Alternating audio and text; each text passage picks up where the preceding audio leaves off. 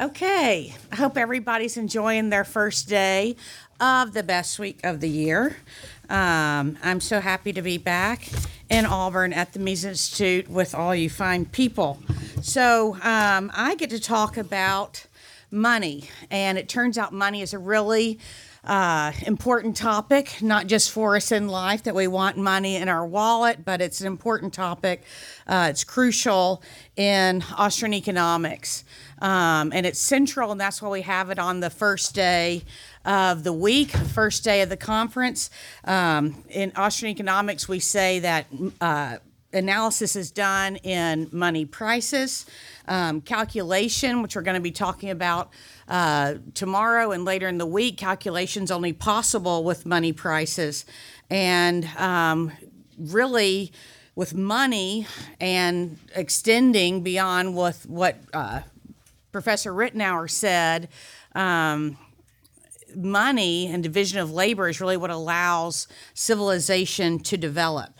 If not for the Austrians, we would still have the state theory of money, that money is what the sovereign state said it is, and that's that the currency has value just because of the sovereign's decree. But in 1892, we had Minger's theory of money and told the story of how money originates, which I'll just be going through in a little bit. In 1912, Mises expanded on that in the regression theorem in his first book, The Theory of Money and Credit. Of course, we have other great works on money. Of course, What Has Government Done to Our Money by Rothbard, and my favorite is actually The Mystery of Banking. Money is an important topic. That's for the Austrians. That's why we have it on our very first day. Important topic for us to get into so that we can then have the ground laid for what we're going to do the rest of the week. So by the end of this week, you'll be well versed in hopefully understanding why we're having this price inflation that we're experiencing now. It's not because of corporate greed, which we're hearing about. It's not because of climate change. It's not even because of the Swifties. It's going to be about something. We'll understand why. We'll understand why we're having, experiencing this price inflation now. Okay, so let's start with who needs money. We all raise our hand. We all need money, right? If we start with Robinson Crusoe alone on the island, right? He has no need for money. Robinson Crusoe, he can't eat gold coins. Even if he was, living under a gold standard, he would have no reason for having gold coins. That's not going to help him survive any better. There's no shopping mall on this island where he's by himself for him to go spend his gold coins. Even when he meets Friday, somebody else who shows up, or he discovers somebody else on the island, they really have no need for money to trade their fish and berries, because they can just do that on the basis of their subjective values for those goods. But when society expands beyond just a few families, then the stage is set for the emergence of money. So remember, voluntary exchange happens because the two parties expect to do what? They expect to benefit. They expect to be better off from the exchange. And from Professor Rittenauer's lecture, these exchanges come from this need or want to exchange comes from this variety, this big difference that we have in aptitude, also in our skills and abilities, and also even the locations where we are. And from that natural fact comes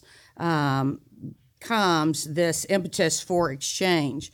And with specialization exchange through the division of labor, we each develop our best skill where we have our proficiency, and each region develops its own particular resources.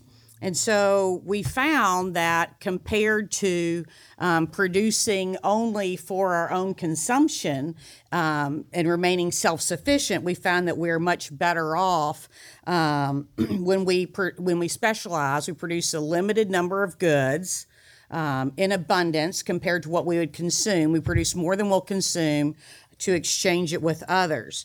And we are much better off doing that, getting most of what we consume through exchange rather than self-sufficiently, living self-sufficiently and nearly starving and probably going naked or close to naked, right? So we have a higher standard of living through specialization exchange. But exchange of goods for goods, or what we call barter or direct exchange, is hardly any better than remaining self-sufficient, right? That's really close to being self-sufficient because of the two basic problems of barter. Some goods are indivisible. It's very difficult to divide them up into smaller exchangeable units, and then also the double coincidence of wants requirement. So this year, in the spring, our youngest, some of you may have met Bonnie, he's a student here this week, but this year Bonnie turned 16 and started driving. So the Mama Taxi service, after 26 years, has closed up shop. So I handed down my car to Bonnie, and I went to buy myself a new car. So here I am in my new car, pretty little silver Atlas. And it turns out cars are really pretty expensive. It is shocking. But let's imagine me, when we're talking about barter, let's imagine me buying a car under conditions of barter. What can I offer in exchange? Well, I have specialized, where hopefully I am proficient in economics lectures.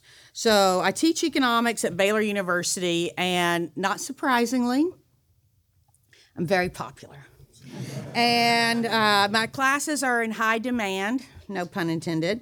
My economics classes are in high demand, and my classes always have long waiting lists to get in. Actually, here's the registrar has a picture. These are students they were camped out waiting for a spot in my class. So naturally, when I'm bartering with my economics lectures, I have a lot to bring to the table, right? However, as amazing as my lectures are, what if the car is more valuable? What if the car is, say, even twice as valuable in exchange as my economics lectures? What is the Waco Volkswagen dealer going to do? Can he just sell me half a car? I mean, if we think about the indivisibility of goods, can he sell me half a car? And if so, which half would I want? Do I want the front half? Do I want the front half? Maybe just so I can get around, maybe I want the driver's side and not the passenger side. Or what if the half of the car is the half without the engine, and then we just run on Peter power? So that could work, right? So then I could say, okay, here's my course in money, and they give me this car. So trading goods that are not easily divisible is going to be a hindrance to trade under barter. But even when goods are divisible into smaller units, though, it's very difficult for two exchangers to find each other. Right? Sometimes because this double coincidence of wants requirement that I have to have what you want. I have to have what you want, and you have to have what I want at the same time and in the same place where we can exchange. So, for example, if I have some really incredibly passionate and eloquent economics lectures, right? So people are hanging on my every word.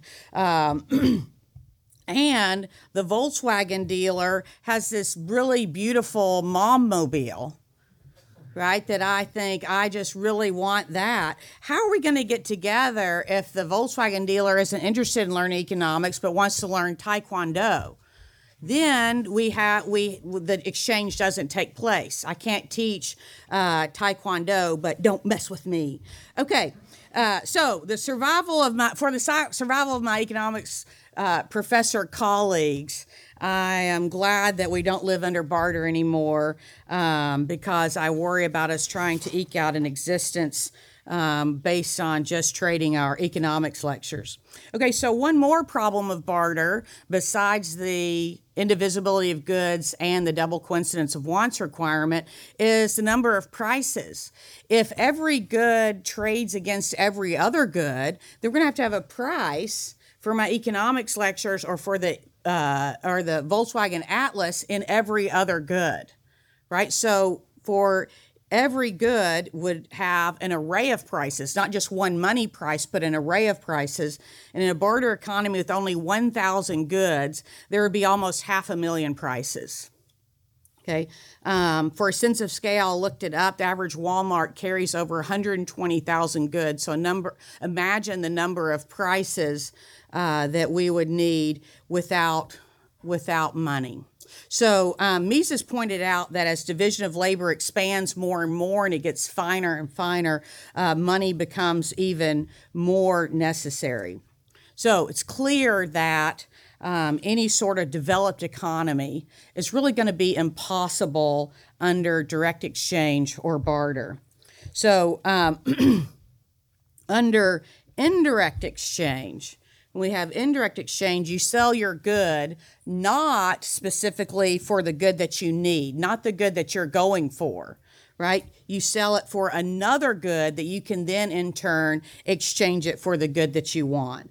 And at first this seems like, gosh, you're just adding extra clunky steps in there. You're making this harder money instead of easier, right? Why can't I just trade my economics lectures for the car, right? Why can't I do that? Well, it turns out this is really not more difficult. It's simpler. It simplifies everything, and it actually allows us to go beyond self-sufficiency that we were close to being stuck with self-sufficiency before indirect exchange. So under barter, if we go back to trading goods for goods, we can imagine that goods would have different degrees of saleability, right? Some goods are easier to sell in the market than others. And the more saleable a good, the more easily its owner can find somebody to exchange with in the market.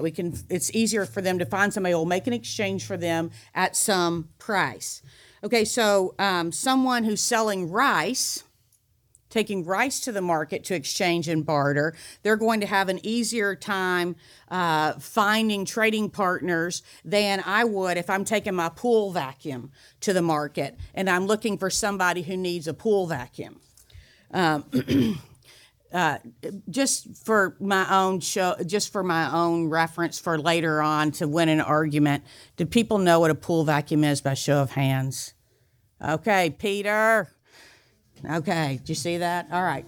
Peter said, they're not going to know what that is. Okay, so anyway, if with a pool vacuum, I'll have a more difficult time finding trading partners. But of course, even that is not impossible, especially if I'm willing to discount my pool vacuum. I'm willing to accept a much lower price in exchange than what I may have been hoping for.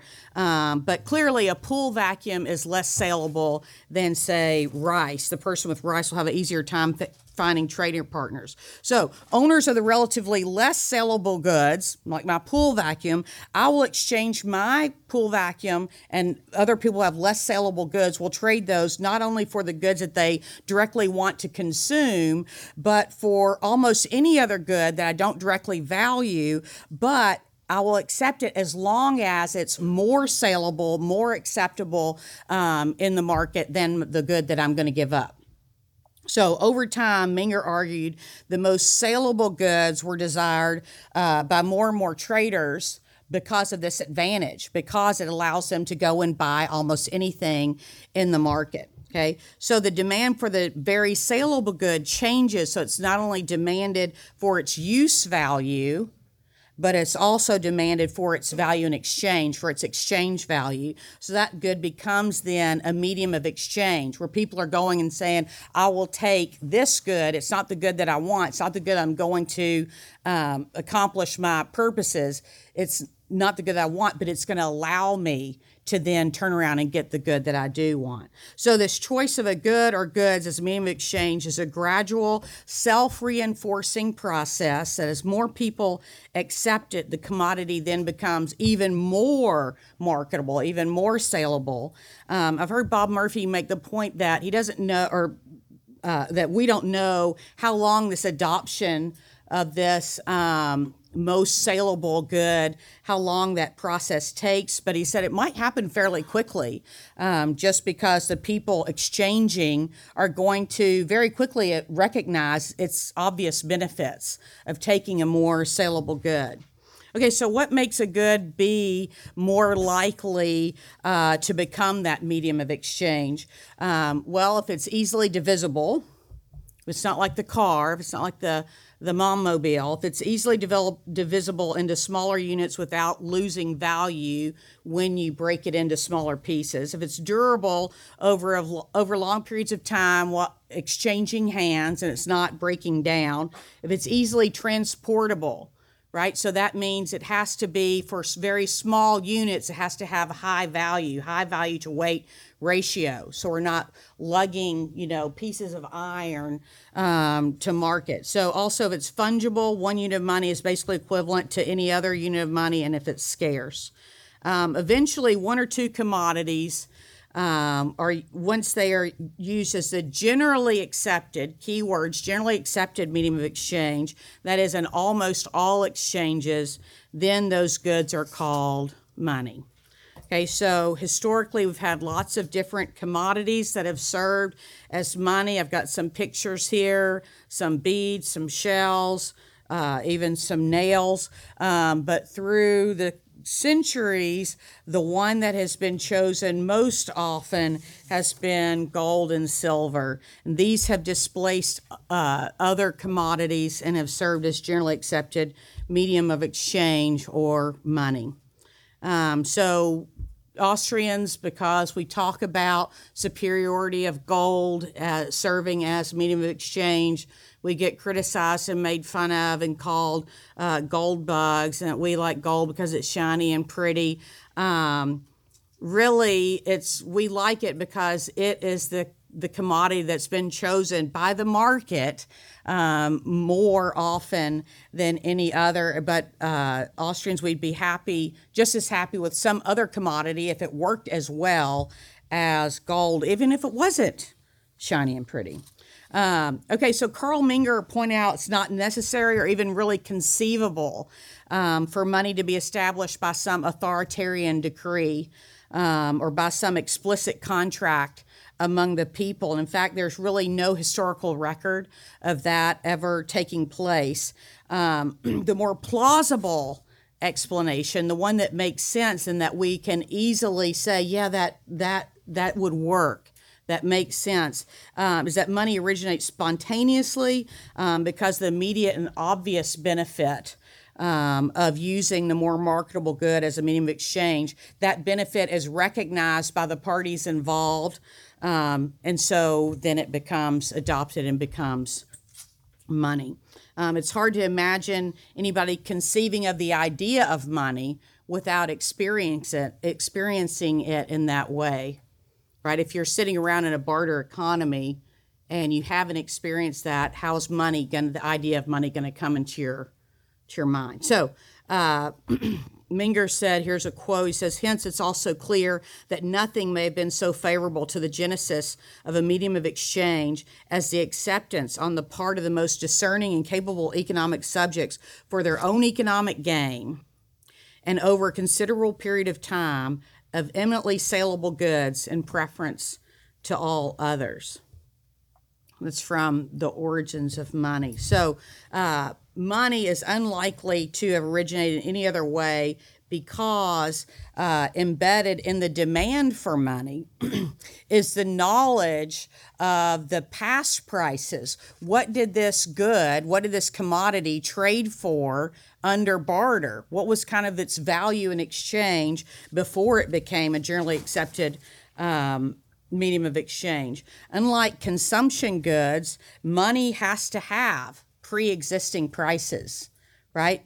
And on that, then we can have the grounds to base our demand for to base our demand for money on. So Mises explained this in his regression theorem that can only happen by beginning with a subjectively valued, useful commodity under barter, and then adding to it the demand for the medium of exchange to the demand for use. So we have now this commodity has demand for use and the medium of exchange demand component as well.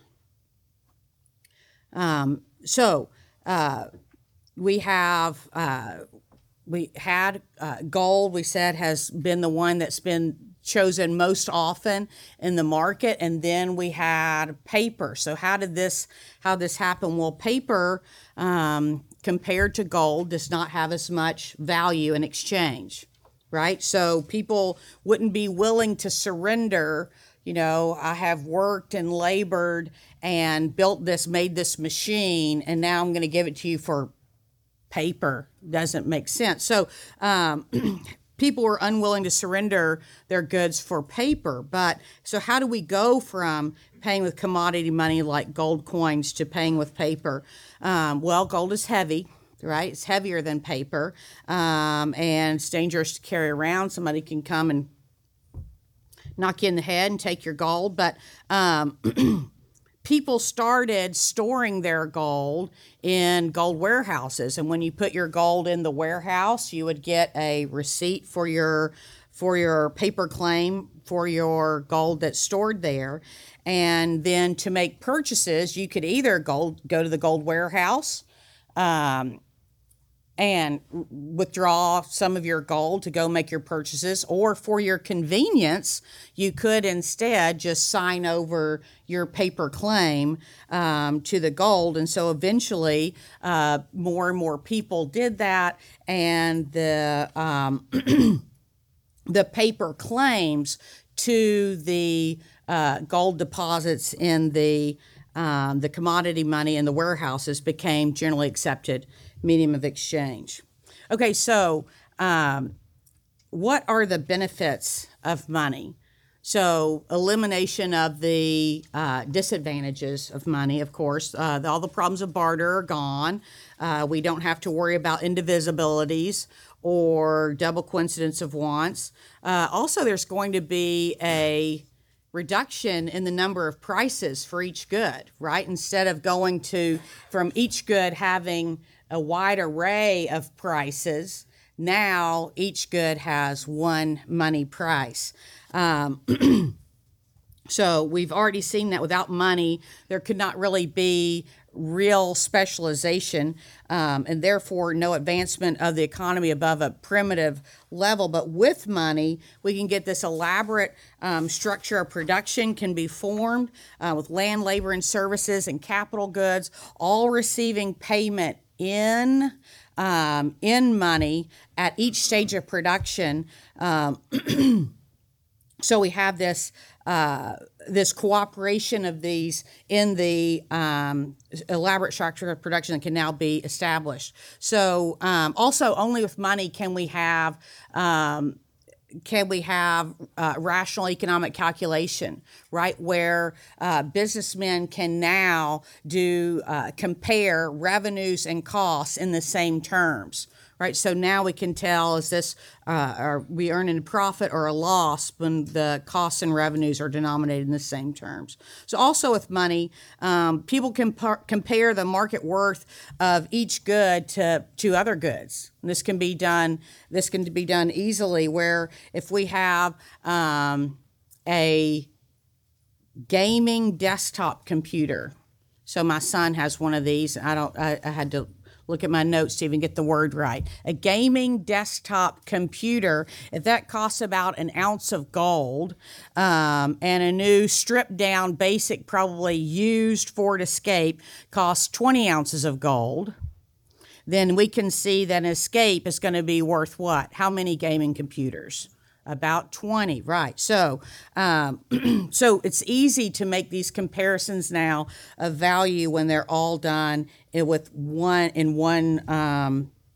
one commodity money. Okay, so most physical goods are sold in terms of weight. So tons, pounds, grams, ounces, and the size of the unit really doesn't matter because they can all be converted from one unit into another. So 1 pound is going to be 16 ounces, right? 1 ounce is 28.35 grams. So if gold is the chosen commodity money, the size of the unit that we use for the currency really does not matter. And we'll see that many different units have been chosen. So I can sell something for 1 ounce of gold in the U.S. or 28.35 grams in France, and these are the same price, right? Because those are the same weight, just measured in different units. And this seems like, duh, how obvious. Why is she going on and on about this? Move on. Well, it's because people forget this. They forget this simple truth, and because of that, it creates a lot of confusion. And so people think of the money as being some abstract units of something. Even when we did have a gold standard, people thought in terms like this. They were like, well, in America, the money is dollars, and in France, it's francs before the euro, and in Germany, it was marks. And so they're thinking in terms of that. However, all of those monies were tied to gold. All of them were tied to gold, but people thought of them as sovereign and independent monies, and they're thinking of the names and not that these are tied to some unit, some weight of gold. So before government fiat money, the various names were just simply defined units of weight of the commodity gold. So before 1933, people would say that the price of gold was fixed at $20 per ounce. That's really, while that's true, but it's really kind of a misleading way to say that. The correct way of looking at it would be to say that the dollar is the name given for 1/20th of an ounce of gold. That's really a more straightforward and honest way of putting it. Okay, so, but because of this misunderstanding, the monies being named different, of the monies just being names for defined units of weight of gold, it was misleading to talk about exchange rates. It's unclear what does all this mean, but it's really pretty simple. So the pound sterling, we were told, exchanges for $5. Okay, $5 is 1 pound. But the dollar at that time was defined as 1/20th of a gold ounce, right? And the pound sterling at that time was 1/4 of a gold ounce. And so we've got 1/20th of a gold ounce exchanging for, 1/4 of a gold ounce is exchanging for 5/20ths of a gold ounce. So 5/20ths equals 1/4. So it's really, it was really simple, but misunderstanding this or forgetting that these were tied to gold is what made it more difficult and more confusing. Okay, so what about the specific value of money? What exactly is the price of money? So we can get to that by starting with something else, say my laptop. If I take my laptop to the market and I'm going to sell my used laptop, how much money would it command in the market?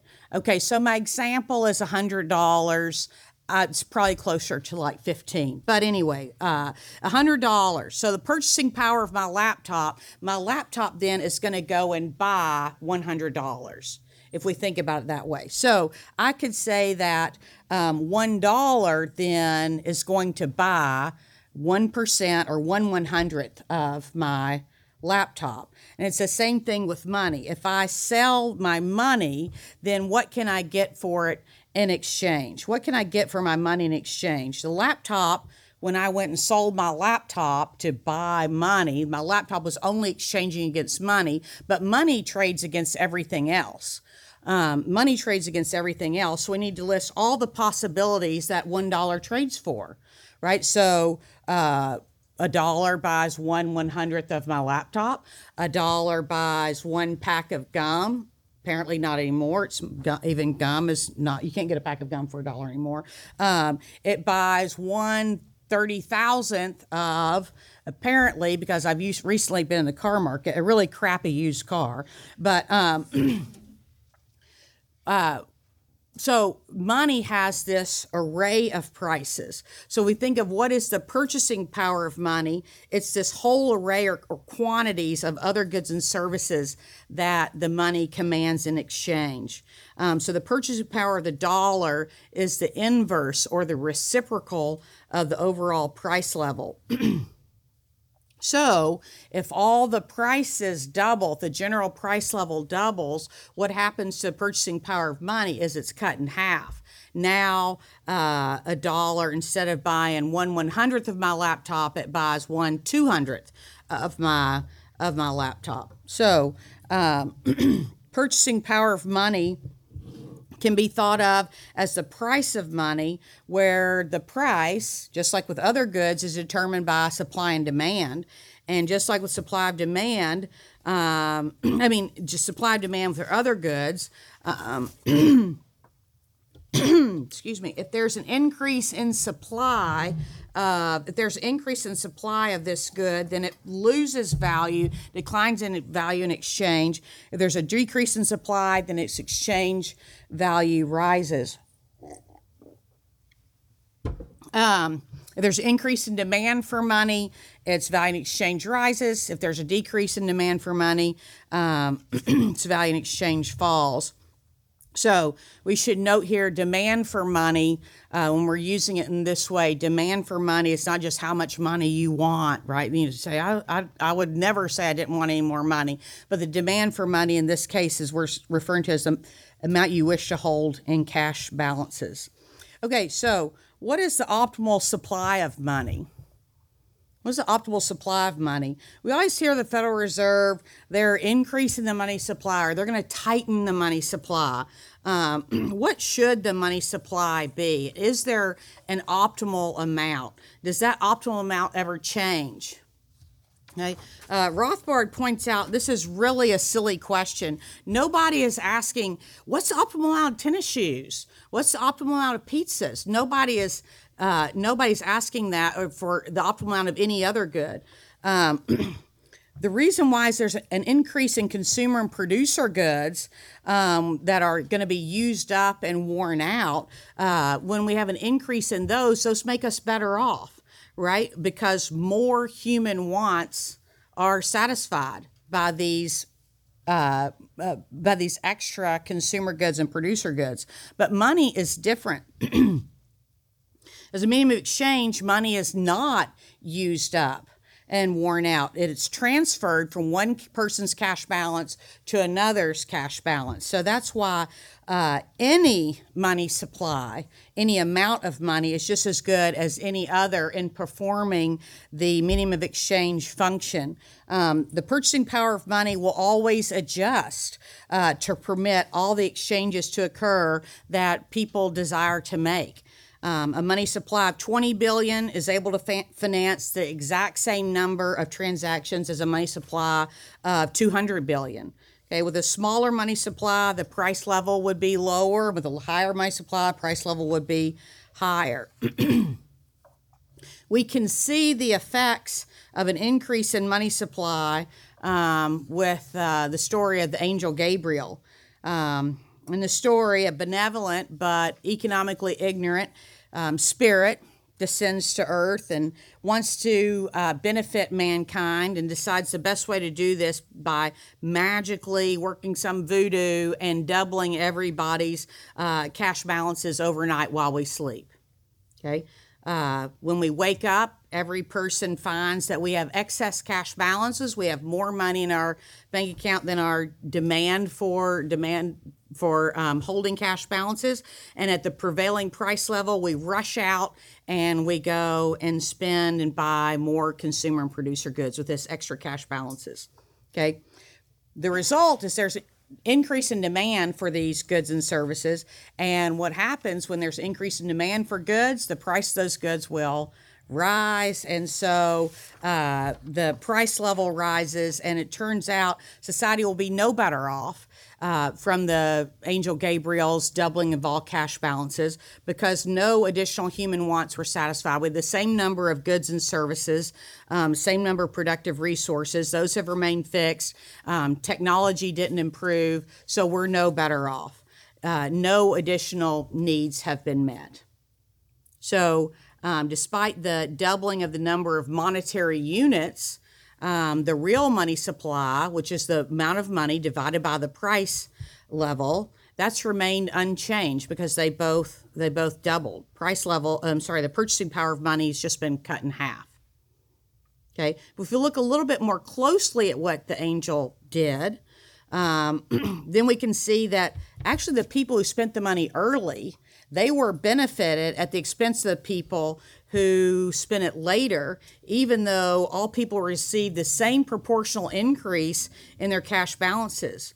So the early birds, or who I call the freaks, they wake up early and they rush out, right? And they go and they spend their money before the prices have risen.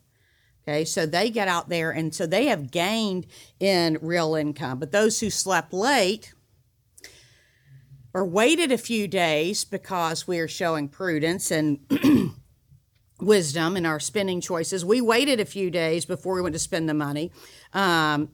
We then spend after the prices have risen and our cash balances have decreased dramatically in purchasing power. So the increase in money supply did not benefit mankind or society as a whole, but the early spenders are benefited at the expense of the late spenders. So since every money supply is equally optimal, and a larger money supply is no more beneficial to society than a smaller money supply, nobody, including economists and the central bankers and anybody else, nobody needs to be concerned with what the optimal money supply is, because the price level will adjust so that every money supply will finance all the transactions that we want to make.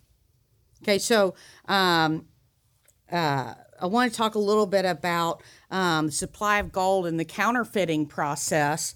Under the gold standard, the one and only way to increase the money supply is to dig more gold out of the ground, right? So mining.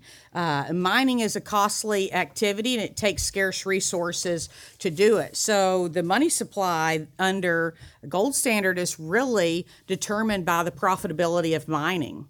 Right, the profitability of gold mining. Profitability of gold mining, revenues minus costs, that's going to be affected by the price level, by the cost of mining gold. If these costs fall, the cost of mining gold fall, then mining becomes more profitable, and we'll see more of it happening. When the price level rises, then gold mining is less profitable and production will decline or may even disappear altogether. So the price level in there, when the price level rises, the price of the resources, I already said that. When the price level rises, then we'll see that gold mining is less profitable. Okay, so we should point out that an increase in commodity money when we're digging more gold out of the ground, that does benefit society, right? Because not all of it necessarily has to become gold coins in the money supply, but it can have consumption value, so it can go into productive uses or jewelry, and also apparently it's used in electronics. So you can get it by buying it or mining it, or you could also counterfeit it, right? You could also get gold, that would be fraudulently getting it by counterfeiting it. So I want us to look at the effects of counterfeiting so we can better understand the inflation process. So let's say some bad guys or girls, equal opportunity, some bad guys, I'm including girls in that. But anyways, the bad guys, they get together and they decide to mint some counterfeit gold coins, and they're actually made of brass. but these fake coins, fake gold coins that they make are to the naked eye, they're not. It's not easily distinguishable. They go undetected when the bad guys spend them, when the counterfeiters spend the money. Okay, so they spend these fakes. They go out and they spend these fakes, and they increase the money supply, and in doing so, they're increasing demands for the goods that they buy. Right? So they go and buy more because they have this extra cash now, this fake cash.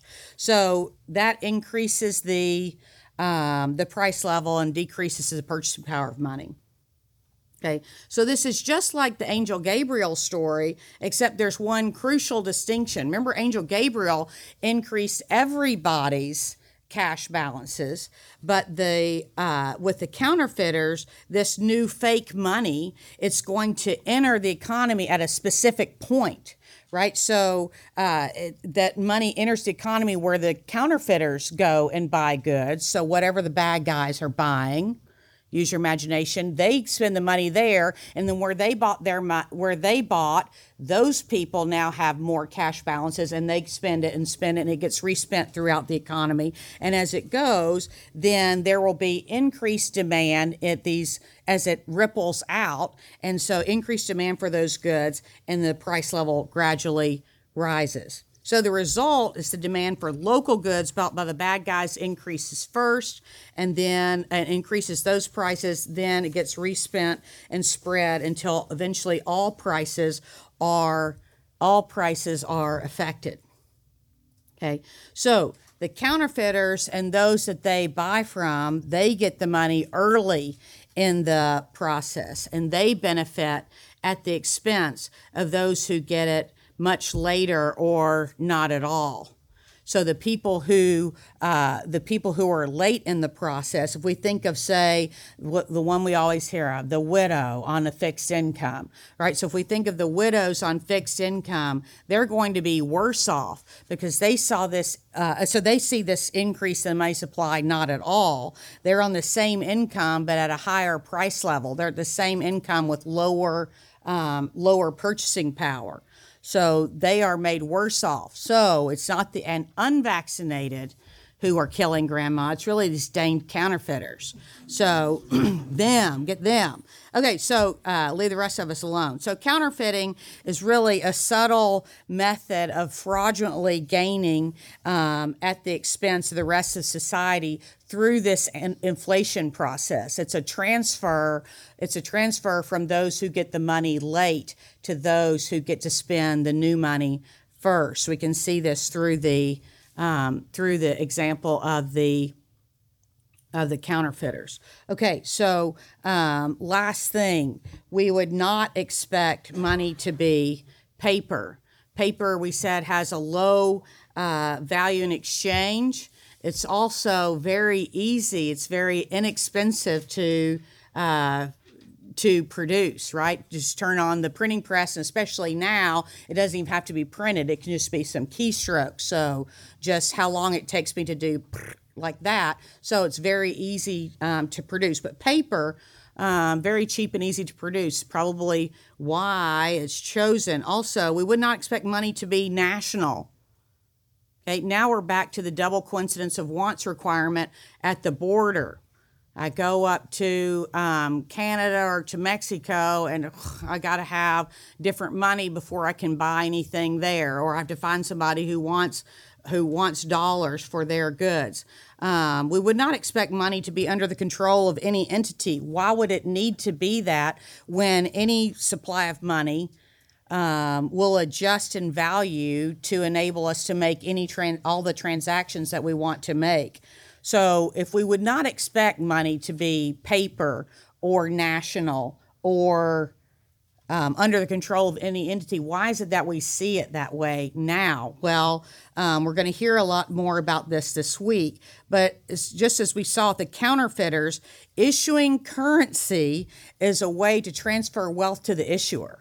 right? And so it turns out a monopoly in some geographic region, if you can be the one who gets to be if you can be the one who gets to decide how much money we're going to have in circulation, that is a very valuable tool to have. And that's the monopoly that the state has found is what works for them. It's a very powerful, desirable tool.